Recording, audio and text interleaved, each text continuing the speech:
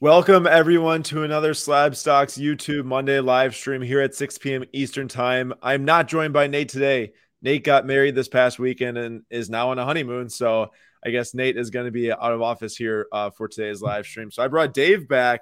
Who remembers Dave's Cards 32? I'm sure you remember him from our last live stream we did together. I know that you talked a lot about Tom Brady, and I think people had some upset takes for you with that. I can't win them all, but we'll see. Good to have you back. As you all can see from the title and on the screen right now, today we are talking about the two footballs in the world, American football and European football, or soccer, as we call it here in America, because both of the seasons are around the corner.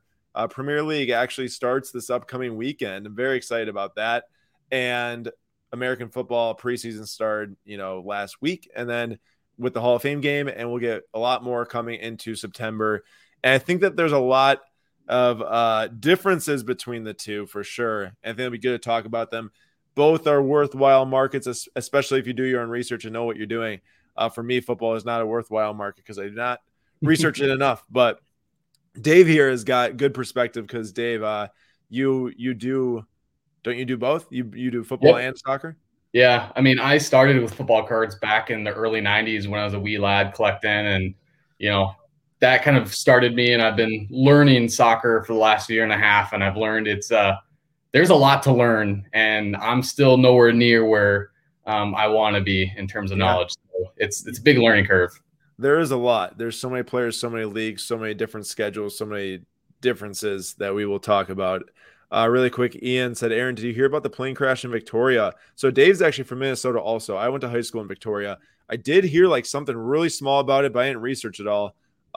Didn't sound good, and I didn't see any other pictures or videos or anything, but hopefully everyone, I hope is okay. I know it doesn't sound great at all, a plane crash, but we will get on with today's discussion. So football versus soccer, what are the main differences? Dave and I will just go at it and bring some up, and you all in the comments can drop in your thoughts as well on the differences. To me, I think, Dave, best thing is that you and I should just like give a difference, and then the other person will just go back and forth. So my first difference is that there is two different types of football over in Europe. There is club football and national team football. And they are very different, and they happen at different times of the year, sometimes during the same time of year also, if it's like World Cup qualifiers. But that means that there's also two different cards, which brings up a ton of debate for which card is the true rookie card. And I think that's where the first, I don't want to say problem is, but it's definitely a barrier to entry for new people. It's like, what the heck am I buying in the soccer card marketplace? How do I know I'm holding a rookie card? How do I know I'm investing in a rookie card? And in American football, as we get the Aaron Rodgers 2005 Topps Chrome Rookie PSA 10 on it, there is a rookie logo on that card, and it's also very obvious which year, which card, which team is a player's rookie. If you want to comment on that too and bring up some different things, like, because I think then we can talk about, like, it's for sure in soccer, like which one should you target? So I want to hear your thoughts on that. So I know with soccer, because you have the national clubs, and that's where people really rally around. Like the World Cup has 2.5 billion people that watch it. I think there's a lot of draw to that. Whereas the club teams, because guys transfer, there's still a lot of desire there. I mean, you can tell that as you watch and pay attention to soccer games, just how intense some of these fans are for their club. I mean, you got all sorts of chaos that can happen in the stands or out in the streets after games because people are so diehard with their club. So I think you have that nice balance where soccer, you could go both routes, whereas the NFL, you have your college jerseys, which nobody wants until the pro unis are released, and that's what everybody chases. And there's a vast difference between pro uni and college uni. And I'm not sure there's as much of a difference between things on the European side with soccer. And if there is, things kind of ebb and flow depending on what's going on. Yeah, I agree. And the difference is massive in the NFL marketplace with the college versus the pro. And for myself, I know Dave said, oh, no one wants college cards, but that's an investment perspective, right? Like I have a ton of Jonathan Taylor Badger cards that I love and they're in my collection, some really cool ones. But for the club versus the national team cards in soccer, definitely it's interesting because I think a lot of it also has to do with like set dependence and player dependence. Like I think a lot of people, it might change now with recent events, but would rather in the past have had a Barcelona card of Messi than an Argentina card. Like maybe they're chasing after the 2017 Topps Chrome instead of the 2014 Prism World Cup. Now, in the last 3 months, this has changed a lot because one, he won an international trophy with the Copa America a month and a half ago. And then now he's going to PSG, which is not Barcelona. Now he spent 17 years at Barcelona, so people are definitely still going to buy those cards, invest them and collect them. Not the situation I'm saying that people won't care about them, but maybe people now will gravitate to Argentina cards even more than in the past because it's very, it's not like, you think about a guy like Lonzo Ball in basketball. It's like, oh my gosh, he's on his third team in 4 or 5 years now. And he's on the Lakers, the Pelicans, on the Bulls. Like, I don't want that Lakers card or I don't want that Pelicans card, something like that. A little bit different, I guess, in soccer. Yeah. And that's one of the reasons too, why with football cards I collect, I go after players rather than teams, because with free agency and the salary cap, like these guys churn. It's very rare to have someone spend their whole career on one team, or even more than 10 years with one team. And you just don't find that a lot in the NFL. And you probably have a little bit more of that in the soccer universe. The other, can I make a transition here? Yeah, before you do that, I just got a notification that Luka Doncic agreed to his 5-year, $207 million Supermax extension. So anyone that's hoping to land him in free agency, not happening. Well, the key is, can they put talent around him? Because Dallas has always tried to set themselves up for free agency, and for whatever reason, they just can't land big free agents, or they plan and Giannis goes and signs his extension, and that blows up their plans for this year. Yeah, they were trying to create so much cap space, and then all they're stuck with is Kristaps. Before you bring up the next point, Rob said, I went to the National to try to get into soccer cards, just got overwhelming, so I bought nothing. Rob, very soon I think we're going to have something you're excited about in the future, so definitely hit me up via Instagram. I think you know my handle, and we can talk, and hopefully I can help. All right, what's your next point here? So the other thing that is good yet bad with American football is the scheduling. You play one game a week, and if you have an awesome game, things blow up. If Rodgers goes and throws for 5 touchdowns and no picks and 400 yards, his cards are going up, and you know that. But at the same time, if he goes and throws a stinker, 1 touchdown, 3 picks, people are going to be down on him for the next week. And then you even have the potential of the following week, they play a bad team, he throws 4 touchdowns, and then the excuses start coming of, oh, that was the last ranked defense. So it's great if you're quick flipping cards, if you're strategically looking at strength of schedule and listing your eBay auctions to, hey, this team's playing a last place defense. But it can make it really hard if you're trying to sit and bank on a guy, and then all of a sudden, you got to wait a whole nother week before you could potentially sell at a market high point, where I think soccer is 2 or 3 matches a week, depending on the schedule. Yeah, definitely a couple. And it also depends on what's going on in the time of year, Champions League versus the actual league seasons, or is there national play mixed in between, which is, I saw a comment earlier, from Ian, is that the World Cup this upcoming year is in November. Normally it's always over the summer. Because of the heat in Qatar, they're actually playing in November, which lands smack dab in the middle of club play. And also conveniently, it comes 2 to 3 months after the national, which I think is super important. If the World Cup wrapped up before the national, that would not have been as good for soccer card investors, I think, as a lot of people buying and trying to figure out the guys that are going to play well in the World Cup, all that stuff. It'll have a lot of hype next national for sure. Yep. Yeah. It's you'll definitely see a lot more soccer cards at the national next year in Atlantic City. And with it being just down the street from all the casinos, you will actually have motivated sellers next year, which is this year, not as many motivated sellers, it seemed like. Yep. And back to Dave's point on the scheduling, I remember I used to buy some football cards quite a bit. That's how I started as well when I was when I was younger. I was into football mostly, and that continued in high school for buying and selling.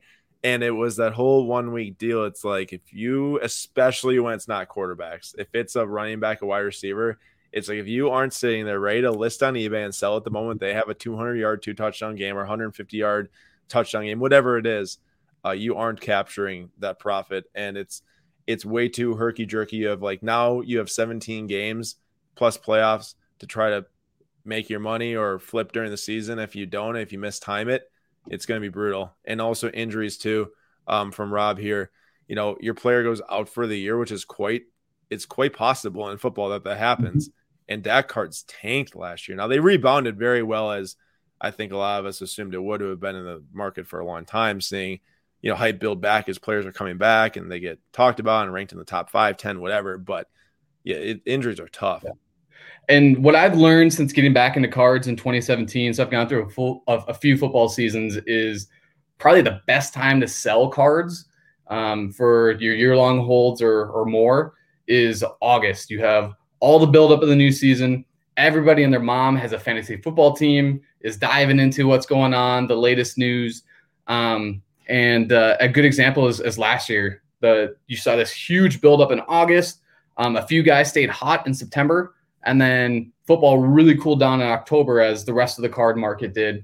And it really didn't pick up probably until playoff times. Once you figured out who was in the playoffs, and even then it was a slow build. I had a bunch of Brady cards that I was selling in the playoffs leading up to the Super Bowl, kind of like dollar cost averaging almost. And I sold a lot of stuff for probably less than what it should have. And then it exploded, obviously, when he won the Super Bowl. Yeah, for Brady, I remember looking at the charts, is like all the way up until he made the Super Bowl. Yep, they really didn't do anything. Yep. Like so anything. So unless you're predicting the two teams are going to be in the Super Bowl, your best times to sell really are August in the buildup, free agency, and the draft. And everything else is really a buying period. Other than a couple guys, you know, if someone's going out and setting a touchdown record or a receptions record or something like that. So it's, I'd say it's a lot less forgiving than maybe the soccer market, where if Haaland goes 0 for a couple games and then comes out and scores 4 goals in back-to-back games, like it's taken off like a rocket ship again. Mm-hmm. And I do think like the market is almost changing for soccer to where people aren't just looking at, oh, how many goals is this guy scoring? It's more, how are they actually affecting the game? You know, for me, it's like, this is easy for me to probably have some bias in this because I'm a huge Mason Mount collector, and he isn't like a Haaland, you know, score 1, 2, 3 goals a game throughout the club season and everything, but he does score some goals and he gets a ton of assists and he affects the games in a lot of different ways, chances created, you know, fouls won, all that different stuff. And I think the more that people watch soccer and read about soccer and listen to what the announcers are saying, it's going to definitely impact players' cards outside of just the top strikers. And it doesn't even really account for all the top strikers. I know that Benzema is in a different situation, but he just came back to play for France. But, like, you know, people aren't, like, chasing down to buy Benzema cards. Like, it has to be one of those young guys, too. Right. But here's a good thing from Dwayne. Thoughts on longer-term investing in guys like Haaland and Lewandowski who don't have strong national teams but do have extreme talent? I mean, I'm not one that has to bank on a national tournament for a guy to gain value. I think that for people who don't watch soccer a lot, and this, I wasn't one until recently in the last 2 years, they don't really understand like how big of a deal the clubs are to fans and to Europe and everything. Like the Champions League and club football is probably just as big, if not like bigger overall than the World Cup. And yes, it's spread thinner between all the different leagues and everything, all the different players. And the World Cup is really a big consolidation, one-time event thing where you have only certain teams that qualify. But, you know, Lewandowski being the greatest German goal scorer of all time in the Bundesliga is a big deal. And I think it will be, and people are going to realize that in the future. Same with Haaland, especially if he can get to the Premier League. Like if he's putting up massive numbers in the Premier League, people aren't going to care that he's on Norway because that team is not going to be, you know, contending for a World Cup. But I do think that it matters for guys that can gain value off the World Cup, but I don't think it really is that big of a, you know, a negative. I mean, what is Lewandowski supposed to do?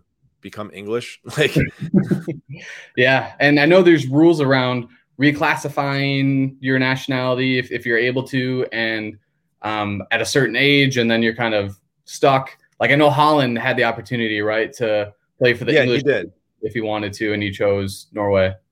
Yeah, and I think there's probably some, pride playing for your country you relate to more than just classifying to England and whatnot.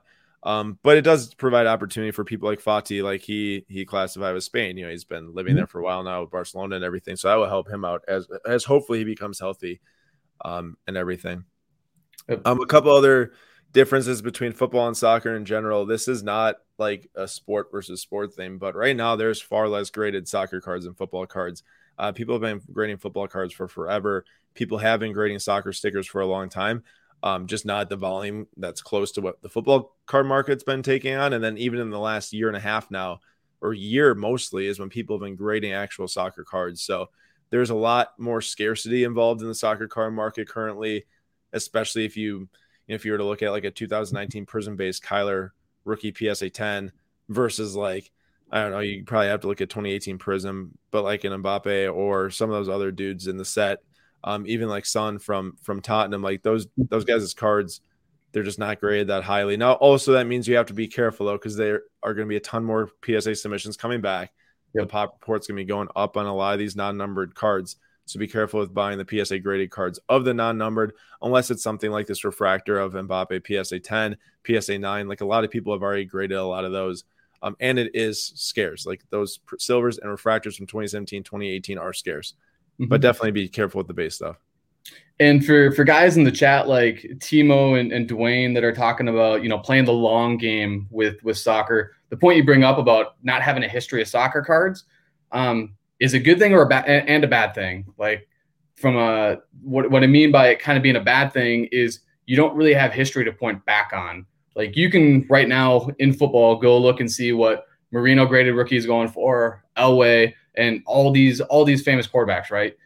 You only have a handful of years of soccer cards that you can kind of go back and do that. So as you're projecting out and holding long term, if someone doesn't turn into a top 5 player ever, it's tougher to go, all right, where do they stack in the all-time list? How are people going to have in the conversations versus, where's Marino versus Favre versus Roethlisberger and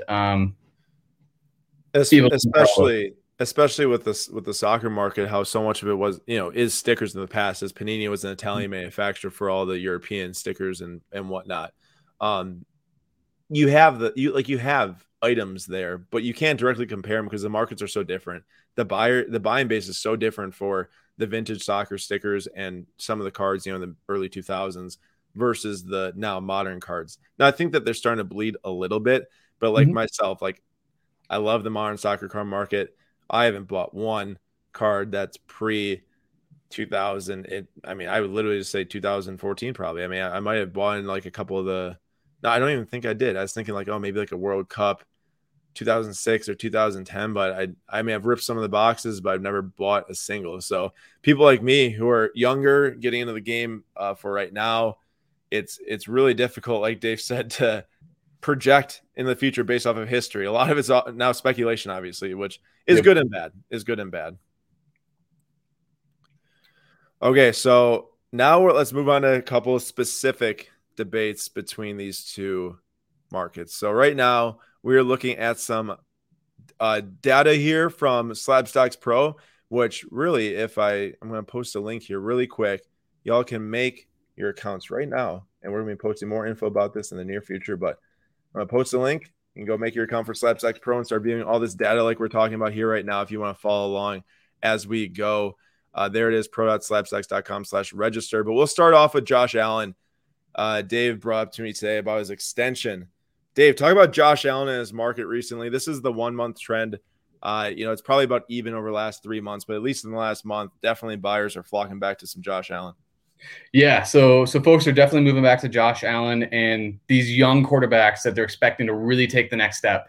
Allen's numbers overall last year went up, and so it's having the hype effect. I'm not a firm Allen believer because I think they dink and dunk a little too much on their offense, but that's just me. Coming from a Vikings guy. Oh yeah, I am critical of Kirk Cousins. And that's how I recognize dink and dunk is all the years of Vikings dink and dunk offense. Very experienced. Yeah, yeah. But I think it's interesting if you start looking at guys like Mayfield and Lamar Jackson and kind of watch Allen cards and see how people react to his extension and say, all right, is there an opportunity there with Mayfield and Lamar, who are from that same quarterback class? And I know it's a different sport, but obviously with Tatis, when Tatis got his extension back in February, January, whatever time frame it was, like his stuff exploded, right?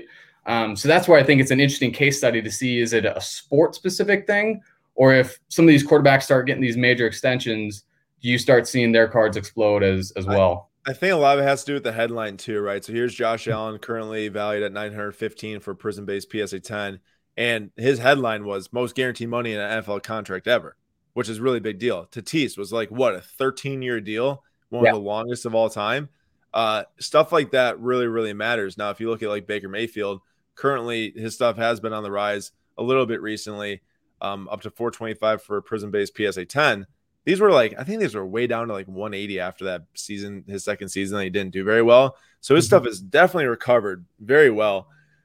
Someone like him, like he's definitely going to get a good extension, I'm assuming. But if it's not to that caliber of a Josh Allen, people, do they care? Do they not? Like, especially if the Browns, I think that in the next 2 to 3 seasons, and they did well in the playoffs last year for given what they had, they're going to have to make some serious like noise in the fact that it's not just a team that's like scrapping out wins, but they need to dominate. You know, like Baker needs to start to put up huge numbers, I think, to really keep his market going, which he could.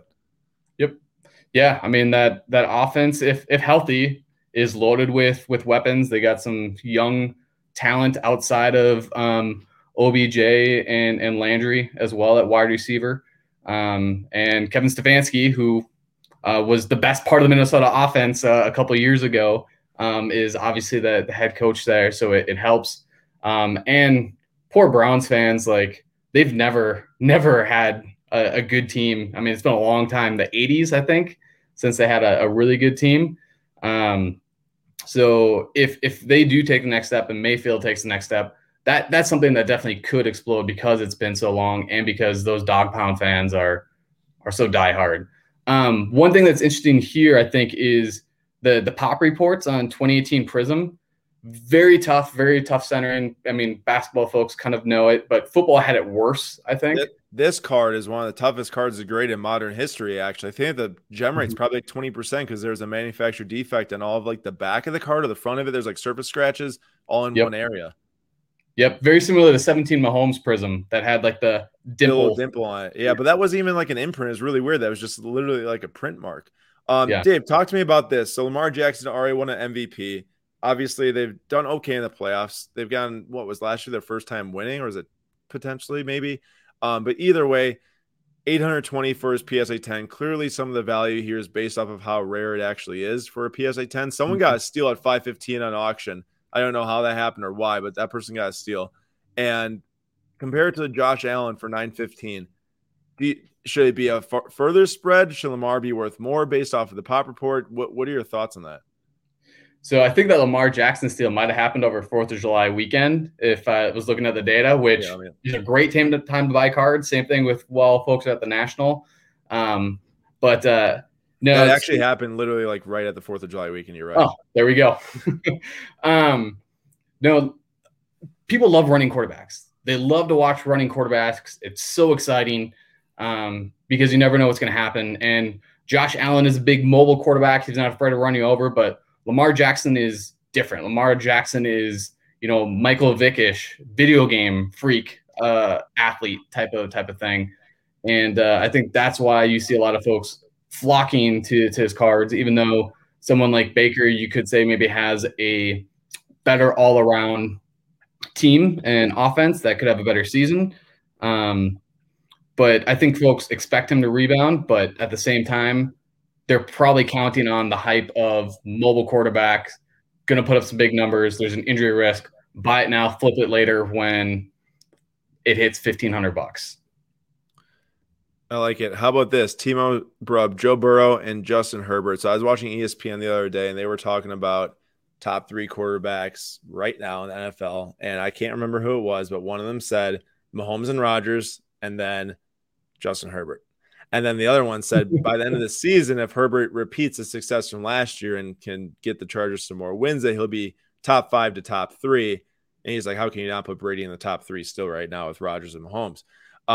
What are your thoughts on Burrow versus Herbert and the current price levels? Because Herbert's got to be one of, if not the 5th highest quarterback selling rookie cards, probably given how much is produced and stuff. Like, it's definitely Mahomes, Rodgers, Brady, and then probably Herbert and Drew Brees and are right behind there, and Roethlisberger maybe. But what are your thoughts? So this goes back to having a plan for every card. And are you day trading or flipping, or are you actually investing and buying long term? If I was buying a card to hold long term, it would probably be Burrow. Given everything he had come out of college, his moxie, his charisma, he's a pure pocket passer, has the big arm, has a good mind. Herbert is kind of on the rookie hype. And when you're playing Patrick Mahomes twice a year, and Mahomes is going to win that division most likely for the next 10 years, and you have to go through Mahomes to get to the Super Bowl, it's going to be a lot tougher. But he could have big weeks, throw 5 touchdowns this year, probably going to have a better offense than the Bengals. And there's going to be a lot more short-term potential there with Herbert. Whereas Burrow, if you're reading some of the early reports coming out of camp, there has been some talk and chatter and rumors that the offensive line hasn't looked really good. He's been very kind of protective about his knee and getting a little iffy, antsy when some of the pass rushes is coming in. And maybe he doesn't have that mental confidence yet in his knee, or maybe he just needs to take that first big hit.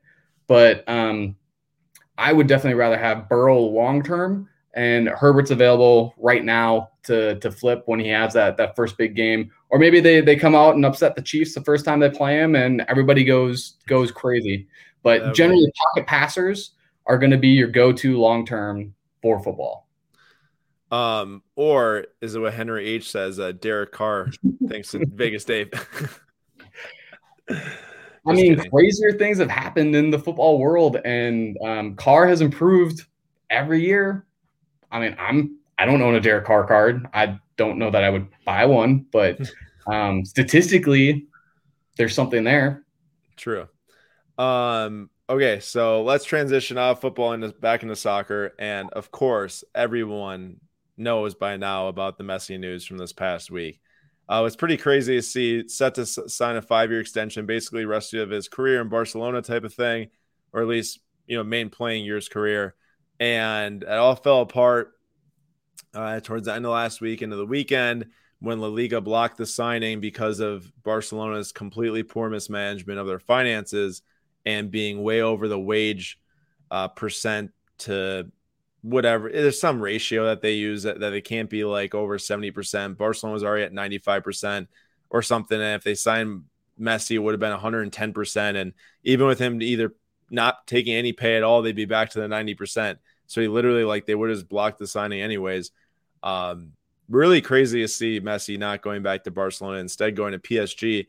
However, I think, and Dave, you can agree with me or debate me, I think that it might be the best situation, given that they should be contending for a Champions League every single year for the next 4 years now. Yeah, I mean, the Chelsea team is stacked and loaded. You bet it is. But the talent up front that PSG has right now, I mean, that's tough. I mean, that's all-time great. I would actually be more interested to hear your thoughts on what the ripple effects are of Messi moving to PSG and what that means. Right. So that's a great question, because there's been some rumors, and if anyone doesn't follow the soccer media and stuff, there are rumors all the time, and a bunch of stuff never happens. So it's hard to really tell what's true, what's not, unless you follow Fabrizio on Instagram, who is always putting out most likely the most genuine and true information. But people, there was some soccer accounts posting that Mbappe automatically now wants out, that Messi is going to PSG. And then there's also some fair play rules with how much money can you spend before UEFA blocks certain things and whatnot, or forces them to sell Mbappe to maybe a Real Madrid or a Liverpool. And that's yet to be seen. I heard that some of the reports are not true, that he does want out. Who knows? But that's a great point from Dave, because the ripple effects is what matter. And this 2018 Prism base PSA 10 of Mbappe bottomed around 400, and pretty shortly after the news topped up to 550 on some auctions pretty quickly. That is pretty certain that it's tied to the Messi news and everything. And obviously this card was worth way more in the past, and all of his cards have kind of suppressed here after that pretty putrid Euro he put up, although he's still one of the best young players in the world, in my opinion. The best. Haaland obviously is right there with him, but I think that Mbappe's a little bit more exciting in terms of the full game. I don't know. I mean, if they can keep all three, there's no reason why they shouldn't win Champions League this year and next year, and shouldn't put up like some of the most insane stats of all time in league play, given that they're playing in League One, not Premier League, not La Liga, not Bundesliga, not any of those other leagues. So do you think though that PSG will want to keep Mbappe, or do you think they will let him transfer? Because it seems like the rumors have been he wants out. Like he's either going to leave this year for transfer or next year for free. And so either way, the rumors even before Messi was that he'd be leaving, if not this summer, next summer. And I don't see why you wouldn't want to keep him if you're PSG. If you win a Champions League, that's worth way more than letting him walk for free. Like you would, because I think, and it's a great thing that Zach, our soccer YouTube video guy, brought up last week when we were talking, and he's mentioned it to me before, is that Dortmund would never sell Haaland this summer because the margin between what they'd sell him for and what he'd leave for the next year, like the amount of money that they'll make through making even the Champions League quarterfinals, can be projected to be like 75 to 100 million euros. And then on top of that, making the Champions League again is another like 80 to 100 million euros or something. So like just by like the business of like where you progress in the Champions League and how much TV rights revenue, merchandise, all that stuff is a big deal. And PSG, y'all can correct me if I'm wrong, but they've never won the Champions League, right? Like to just go all out this 1 year and win the Champions League and let him walk for free potentially after that, and then it would make sense to keep him. Now I don't know if they can though, because I think they might be forced to sell him. Who knows what's going to happen with that? I feel like that there's so many like unwritten gray area rules with UEFA and the soccer card, or not soccer card, but the soccer world. It's hard to figure all that stuff out. Yep, and that's where I said it's a big learning curve to really get the nuances of it, especially when you don't have that continued exposure like you do with NFL or MLB or NBA, or if you're in America, you've got it going 24/7, any channel on the radio for the most part, Sports Center on, and you just naturally through osmosis pick up a lot of those rules and nuances where it's a lot tougher to get that on the soccer side. Yeah, you actually have to search out for it, or you need to start following Twitter accounts or stuff like that. It's a very search heavy thing. And as for Neymar, his lower end stuff, his Prism PSA 9, it's up 40% over the last month and some change, month and some change. And I mean, this is quite obvious that this would happen. Messi used to play with Neymar in Barcelona. They were super dynamic together. There's no reason why they shouldn't be at the top of their game together once again. And Messi is still like the best player in the world, really, even at this phase in his career, which he's now 34, I want to say, right around there. And it's pretty awesome to see this all come to life. Not as awesome if you're a Barcelona native. I studied abroad there, and I can definitely, like, from sitting here, feel the impact of all those fans there. Like, I've seen the videos and stuff. Like, that's sad stuff. And sad for Messi not to get the proper send-off, actually, at this stadium and everything. It's tough after 17 seasons there. Yeah, that looked to be a pretty tough press conference. I watched some of the highlights of it, and you could tell he was definitely very distraught. Yeah, and I mean, it's very crazy. I mean, one day you think you're going to be there for the next 5 years, the next day you're gone to Paris. Like, that's a huge change. And I know he said in the press conference that, when he's done it with Paris, he's coming back to Barcelona no matter what, even if he's done playing, to live there because he loves it there. I'd be very interested to see if they're going to work to fix their finances over the next 2 years and sign him back, because there's no way that was the end of Messi at Barcelona. I would be hard pressed to believe that was the end, that press conference, at least for the rest of his career. For now, yes.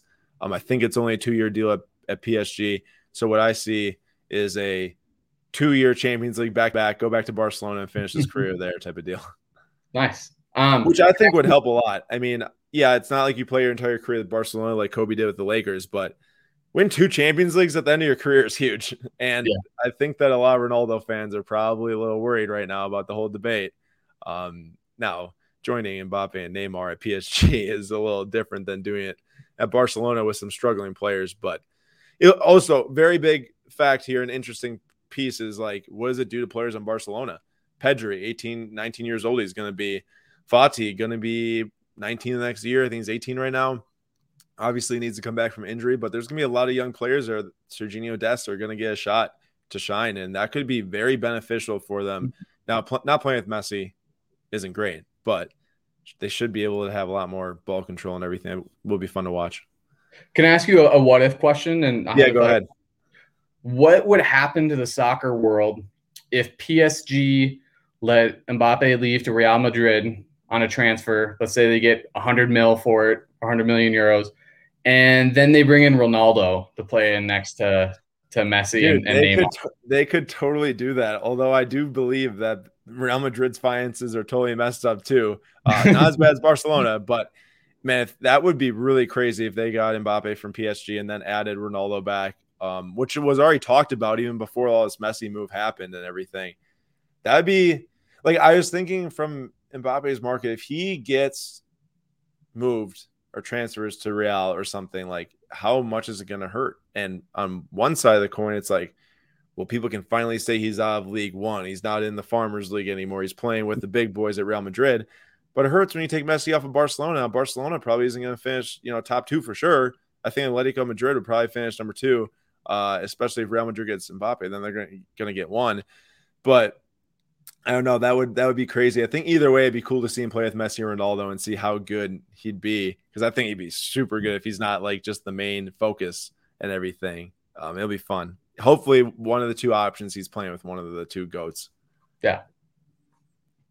Really quick, what are you doing in reaction to this? Do you have cards of these dudes? Are you selling? Are you holding? What's the play?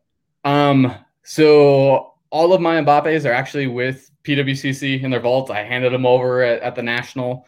So my Cyrillic PSA 10 and all my other non-numbered rainbow PSA 10s are with them. I bought all those or traded for them with the intent of holding them for the World Cup next year, and I'm sticking to it. I'm not moving off of those. Yeah, that makes sense. Actually, don't have any Messi. I don't have any Neymar. Neymar is a guy whose market I've never been able to figure out because he was one of the few names I knew when I first tried learning soccer, and the attention just didn't seem to be there as much as a lot of the younger guys. So I never really went down that route, but I may end up regretting it if Brazil makes a strong play at the World Cup next year. Yeah, especially this year with PSG if they do win a Champions League and if he does stick out, the whole season, avoid the injuries and everything. Does this up the investments in League One? I'm not sure in what capacity you're talking about, but I'm just going to take this for what it looks like. I don't know how soon they can get something like this done, but some American sports network is going to have to buy some rights to League One because you can't watch League One on, like, if I pull my YouTube TV or even my ESPN Plus, I can't watch the games. There really is no American showing of them. And if Messi goes there and he's with Neymar and Mbappe, literally, like, that's 3 of the top 5 stars in the world. How can you not make some quick investment into it to try to show those games? They will be some of the most talked about games in soccer over the next 2 years. No question about it. And obviously Champions League is a different story because they'll be showing those on Paramount Plus. And if that goes on to NBC, whatever it might be in the future, I guess that's CBS. I think Paramount Plus is paired with CBS. Either way, it's on beIN right now. See, I guess my point is that in Sky Sports, like, that's UK, like that's a UK network. And I do think that I could potentially get Sky Sports and YouTube TV with some certain package maybe, but it's not an ESPN, an NBC, a CBS, and ABC, one of those major networks that, like, Bundesliga and La Liga are through ESPN Plus, and then Premier League is actually an NBC, like, free TV type of deal on the national, all that stuff. Something like that would help a ton. All right, so now we've got about 20 minutes left for today. So tomorrow we are finally restarting our Slab Stocks break streams here on YouTube Live, the same place you're watching right now. It'll be tomorrow, hoping to start at 3 p.m. Eastern time per scheduled as usual in the past. And we have 10% off the entire shopping cart right now for those 3 breaks. Slab Stocks 10 is the code to get 10% off. We took off about the last 3 to 4 weeks to run the Slab Stocks and Camp Kesem charity night, which went amazing. Dave was a huge supporter of that. Thank you, Dave. And everyone in the chat that supported and bought items, thank you so much. But now we got to get back to the Slab Stocks breaks because Slab Stocks needs to go on. And the only way to do that is if we do run a business and generate revenue. So please, if you are looking to get into some breaks and help support and get some sweet soccer cards, we've got these 3 tomorrow. And we have some new products coming in for the following week, which will be cool. So 10% off the shop for tomorrow only. Slab Stocks 10 on slabstocks.com/shop. Grab some packs, join us, and hopefully we hit some big cards tomorrow. I think that Bundesliga is seriously underrated. I think that Bundesliga is seriously underrated. I mean, boxes at the National were doing less than 250, and that's in my opinion, the true rookie of Musiala, Moukoko, Bellingham, and you saw that with Haaland. Musiala isn't in the product, unfortunately. I wish he was, but because he's he didn't get a Bundesliga rookie. But I agree, it is the best rookie for Moukoko and Bellingham and Wirtz, and then also Haaland's second year cards in there and Reina and whatnot. But I love the product, and we are definitely blowing out those packs at $15 per with that 10% off. Buy a couple, get some dollars off as well. The rest of the stream, feel free to submit some questions into the chat. We'll go here for 10, 20 minutes, depending on how many questions come in, and we'd be happy to answer and just go back and forth on them. But we can start here with Will. Who do you guys think Cuban picks up for Luka? He's not letting him flounder about for another year with the team as is. It's a tough question. I mean, what do they even do in free agency this year? I didn't remember the Mavericks signing anyone noteworthy. Their best free agent pickup was Reggie Bullock, I think. And this is something that Dallas has struggled with, which is really weird because it's a state that doesn't have state income tax. It's a huge market. You can get on a plane at Dallas-Fort Worth and go literally anywhere in the world. And the owner is willing to spend money, yet they still struggle to get free agents. And you saw this with Dirk. I mean, Dirk never really had a great supporting cast. He pretty much put the team on his back in, I think it was 2011 and won an NBA championship. But maybe they will let him flounder and just say, we're going to keep being patient and hope Porzingis stays healthy. Well, to me, it's like, shoot, this next year, they're not going to win the finals. They're not even going to make a top 4 seed or even maybe top 5 or 6 seed. And now they're just going to have to play for one of those years that some max, or like some max type of player pops up that they can sign, similar to how the Bucks now trade for Drew Holiday. I know, completely different situation, but kind of finally added that third piece that they really, really needed. And say what you will about his offensive performance in the playoffs, but that man picked up full court like every single night. So I can't expect a guy to score 20 a game on 50% shooting if you're picking up full court on some of the best players on the other teams. Either way, I do think that they're going to need to make a play eventually. I don't think that Luka is going to be enough to win the finals. Just Luka and like a guy like Porzingis, they're going to have to do something else. They're going to need to get a free agent in there somehow. They seem to have thrown all their chips some reason into getting Giannis when they should have known that he's impossible to get on Milwaukee. And of course now very impossible, but man, I'd love to see Cat play with Luka. I don't know how they can make it happen, but that'd be fun. Yeah. You would have to, I mean, basically the only way you can get someone else in there at the moment is you got to get someone that believes in Porzingis. So you need Porzingis to be healthy for the first half of the season, pray somebody wants him at the trade deadline, and that you don't have to give up first round picks to get somebody else, because I don't know what their draft situation is with first round picks, but I thought they had traded some in previous seasons to add depth in the team. But yeah, they got to do something. And I agree. I would like to see Cat go down there too, just because I want to see the dude win, and I want to see Luka win because he's just so much fun to watch. Yeah. I mean, imagine Luka's passing ability with Cat's shooting ability and offensive game. That would be super awesome. I have no idea how to make it happen or what, but it'd be fun. Will the U.S. qualify for the World Cup? They better. Otherwise, there's going to be a ton of disappointed American fans entering into the golden generation. So many studs playing over in Europe right now. This has got to be the most ever, or at least the top talent ever overseas in European club football with Americans. And if we don't qualify, there's gonna be some riots from some U.S. soccer fans I know. So we better qualify. I know it's coming up in the following month or two. I don't really know the situation with who we're playing, what we need to do to qualify, but I'll know hopefully by the time that comes around. Yeah, and I think the U.S. team needs to qualify in 2022 because I think their window is to win the 2026, 2030 World Cups, just because they have so much young talent and to get that experience.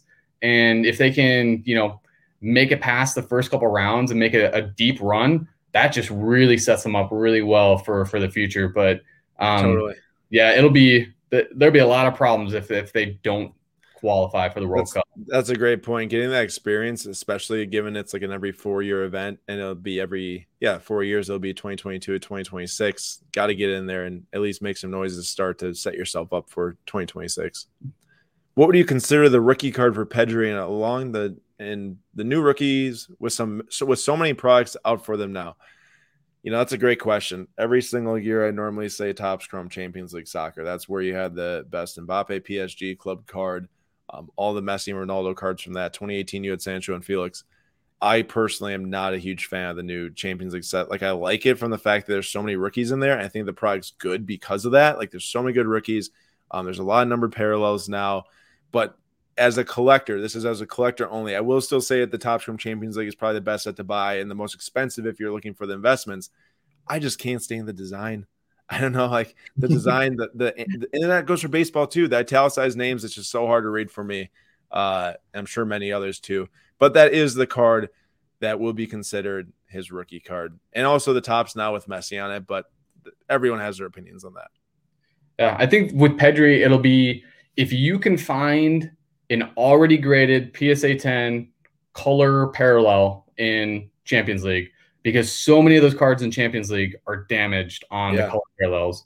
I mean, it's the same with Formula One and Bundesliga and a lot of those sets. I think Merlin was probably the first set that they finally got right. Finest also. Topps Finest and Merlin, they printed those probably around the exact same time, and they fixed it because the serial numbered stamp would damage the back edge of a lot of those cards.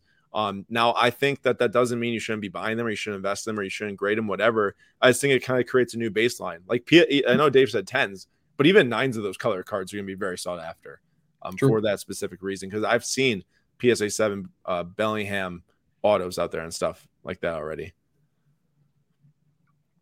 I might not be qualified to talk about this. Best soccer set of all time and why include vintage. I would say, like, if you say modern set of all time, either 2017 Top Scrum Champions League, 2014 Prison World Cup, or 2015, select for like affordable sets. But if you want to go like super high end, I think Flawless Soccer and Noir Soccer and Eminent Soccer are some of the best high end sets that they ever made. Dave, do you have any thoughts on this? Nope. Nope. You covered it. Good. That's interesting. I actually did not know this. We auto qualify for 2026, correct? I wonder if I think so. Does the host nation always automatically qualify? I guess that's me looking super naive, but I'm not sure. I did say I got into soccer in the last 2 years, and there really hasn't been a World Cup since then. So I would imagine so. But yeah, I can't say with 100% certainty, but it'd be a really bad look. Agreed. What's up, Oscar? Good to see you in the chat.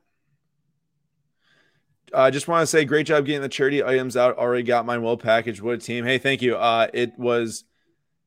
We started shipping on Monday night and shipped all day Tuesday and all day Wednesday and got some of the last ones on Thursday. It was probably a 60+ hour project just for the shipping when we returned from the national between me and 2 other team members. And it was crazy. Like, it was so tiring. It was like 10+ hours a day of shipping, but I'm glad you all got them. I know Dave got his packages too. Yep. And also congrats on the Easton RPA. I did not know that was yours, but have you sold it yet? No, I've got it listed on eBay, fishing for offers, and I'll probably put it up for auction at some point this preseason. Would be smart to do that before they might get Philip Rivers back.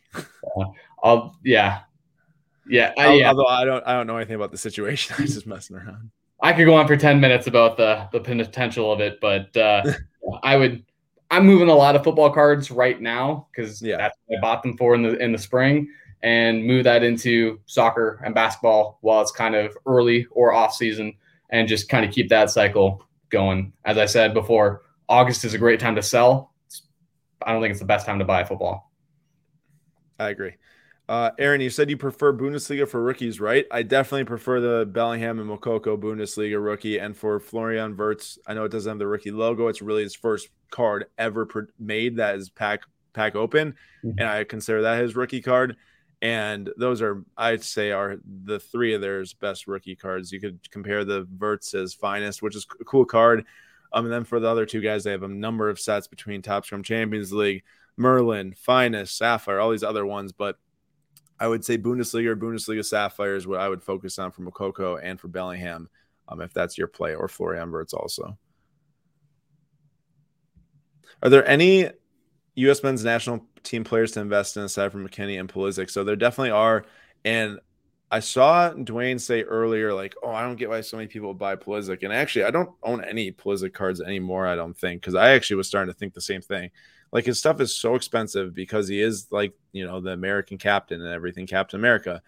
But if you do think about it, over, like, with Chelsea, like, he's going to struggle to start unless they switch him to a defensive, like, Sergino Dest role this year, which they did say they might do, like, where he's playing, like, left back and then kind of shifts up to the midfield and everything to get some minutes. But, like, they're just loaded over there at Chelsea, especially with Lukaku now.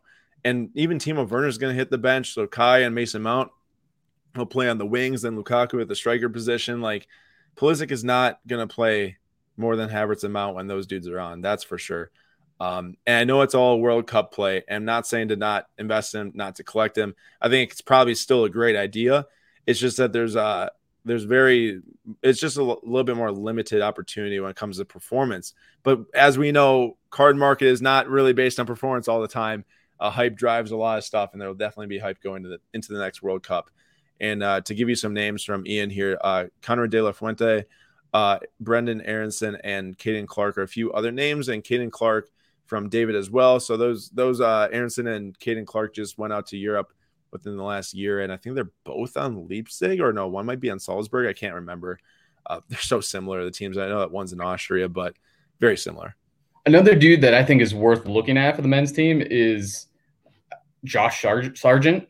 I've seen some depth charts where he's the starting striker, but the other thing I like about him is I've been buying some because he's kind of a goofy looking red-haired dude and doesn't look like everybody else on the team. And that kind of stands out sometimes when you have big tournaments and you're looking for personalities and that fun player that people are trying to rally around. Additionally, his rookie is in Bundesliga from last year or 2 years ago, I think. Super low print runs, and it's really tough to find parallels. And the green on green jersey match looks really good. I don't own any of those. I wish I did. But it's tough with the men's national team. You almost have to like spread your dollars around because you have so much young talent and you don't know who's going to rise to the top. Yeah, I agree. David, I like this question mostly because I'm in love with the product. Is Merlin a good product to hold or better to rip? I don't know. For you, it really just depends on your financial situation and if you like ripping cards, because that's a fun in it, but it is definitely a financially not a great decision unless you get lucky. I love the design of it. I love how the cards look. I love the photography. If it were me and I got to pick which set is the most important set for all the rookies from this year, I'd pick Merlin. Now, it's a very biased take just because of my own personal preferences when it comes to aesthetics and set design and all that stuff. But I love this set. I think it's very appropriately priced and affordable for many, which I like as well. And who knows how it's going to do over the next, 2, 3, 4 years. Will they keep making a Topps Chrome Merlin? If this year's a success, they will, because that's how card companies work. And then they overproduce it as time goes on, as we see with all these other products. So for me, I like it a lot. I ripped it for the first time at the National because you got the Topps bonus packs with it, or the National packs. And I actually really enjoyed it. There's also a handful of rookies that aren't in Champions League, aren't in Bundesliga. So if you have, let's say, a case, I would probably rip half, hold half, because if some of those rookies that's their true rookie card take off in the future, then there's some opportunity there. Because Xavi, it's either Simons or Simmons. Xavi, yep. Simons or Simmons from PSG. That is like his only card, right? Like right. That from what I know of. Yeah. Yep. He was one of the guys I was thinking of with that. Yep. And the quality is so much better, like I was saying, as Gamecock pointed out. So much better than the other sets because they did fix that production there. I actually graded my Bellingham Orange Auto off 25. I got out of a break. It got a 9, although I think that was pretty close to a 10. The biggest quality control problem with this year's Merlin set is the centering.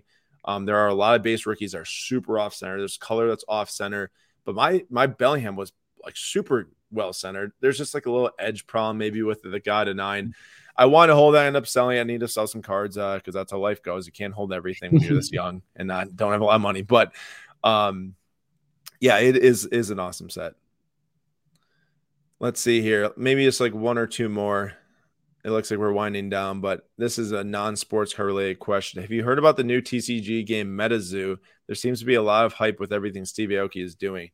So I did hear about it only from the fact that they had a booth at the National, and I was like, what in the world is that? It looks super cheesy, super corny. I'm not trying to be like rude or anything. That's just like my first initial take, and I was like, wow, that looks really odd. I'm sure that's what people thought about Pokemon maybe when it released forever ago.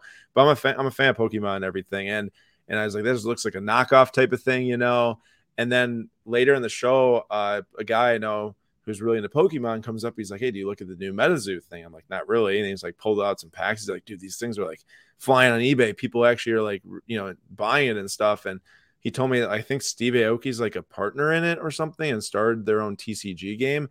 Brand new, no lineage.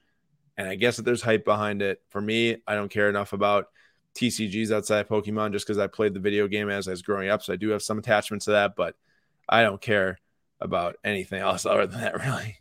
So if we learned anything from NBA Top Shot, I think it's be very careful with things that celebrities are pumping and pumping hard, especially if someone like Aoki is a partial owner and he's getting cuts of every sale, just like NBA Top Shot. I believe the players get cuts of every sale of their clips. Like, I don't know if that hype is real or if it's manufactured. Yeah, and when you have something like that that's manufactured, and I heard something about Steve Aoki being involved in ownership perspective. I don't know for sure. I know Dave doesn't know for sure. So just I don't want to get thrown under the bus if he actually isn't. But the whole point is that like something that just pops up, no longevity, nothing behind it other than just getting created and a bunch of hype coming in, flying the prices up. It runs out. It runs out fast. I think the latest game that you could probably compare that to is, I know there's something called Flesh and Blood that came out, a couple years ago now. I heard that was going crazy or something. Yeah, I think you could probably go back, look at that, see the trends there, and then probably assume MetaZoo will probably do something similar. So short term, throw $1,000 at it. You could definitely turn that into probably 5,000, or that could quickly become 0.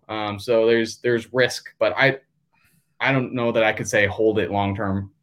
I don't even know anything about it, so I would never say to buy it. I know nothing about it. Another thing is I'm not like a huge fan of the online releases like Aoki's Football Festival. Nothing against his creation with it. They look pretty cool, but on-demand stuff is another hard thing to really hold value over time. Unless you hit like a messy auto out of it, which is clearly going to sell for money. I don't know. Well, obviously it's going to sell for money, but sell for a lot of money. I don't know if I would be super in on that either. Agreed. And last thing here is I don't know anything about Adrenaline at all. Panini Adrenaline for soccer. I know it's like a TCG, just like Topps Match Attacks. Maybe there's a couple cool things for Adrenaline, but nothing I know of at all.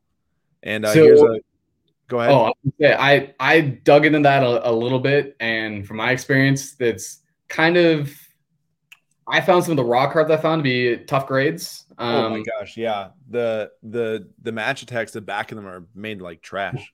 Yeah. So that's super rough. But if you're one of the few people sitting on a PSA 10 in 2 years, and that all of a sudden that either becomes a trend or it becomes a real deal, that's what people want, then you're sitting in a good spot. So if you just want to throw $40 at something and say, hey, I'll just ride this because I don't need that $40, then it may be worth sitting on, but you could probably put that money elsewhere. For sure. First-hand experience of the whole pump situation with some TCGs. Gamecock got a Flesh and Blood first edition box to flip. It was pumped over 400, now down to 250. You take profits from the stuff and as it dips.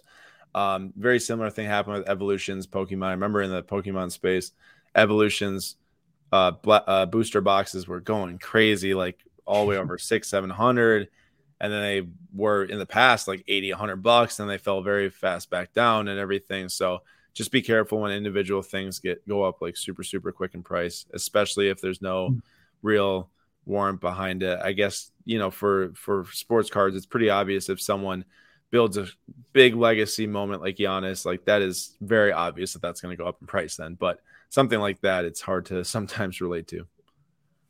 Rob said he misses Nate. Rob, you can ask a baseball question. He can, although we're at an hour now, so Rob better be super quick. But yeah, I don't miss Nate at all because I saw him 2 days ago. Yeah, no Nate today, as I said at the beginning. If no one heard, or if people weren't here, Nate is on his honeymoon, so I hope he has a great time, and he will be back for more live streams in the future. So Dave filled in for us today at Dave's Cards 32. We're going to shut down this live stream today. Just hit over an hour. Dave, thank you for coming. I always appreciate your takes and helping out with the chat and everything. So thank you. Yeah, no problem. Thanks for having me. Appreciate it. All right, everyone. Same time next week, 6 p.m. Eastern time. I believe so. Actually, next week we might have some schedule changes as I will be in the Northwoods of Wisconsin, but I'm going to figure out some ways to get some of this stuff completed. But either way, normally 6 p.m. Eastern time on Mondays. And also make sure to check out tomorrow's break stream at 3 p.m. Eastern time. Right now, slabstocks.com/shop, 10% off. That discount code is going to end tomorrow. So please go and grab your packs for tomorrow. Slabstocks 10% off. We will see you there. And once again, Dave's Cards 32. Follow him on Instagram. See you all next week.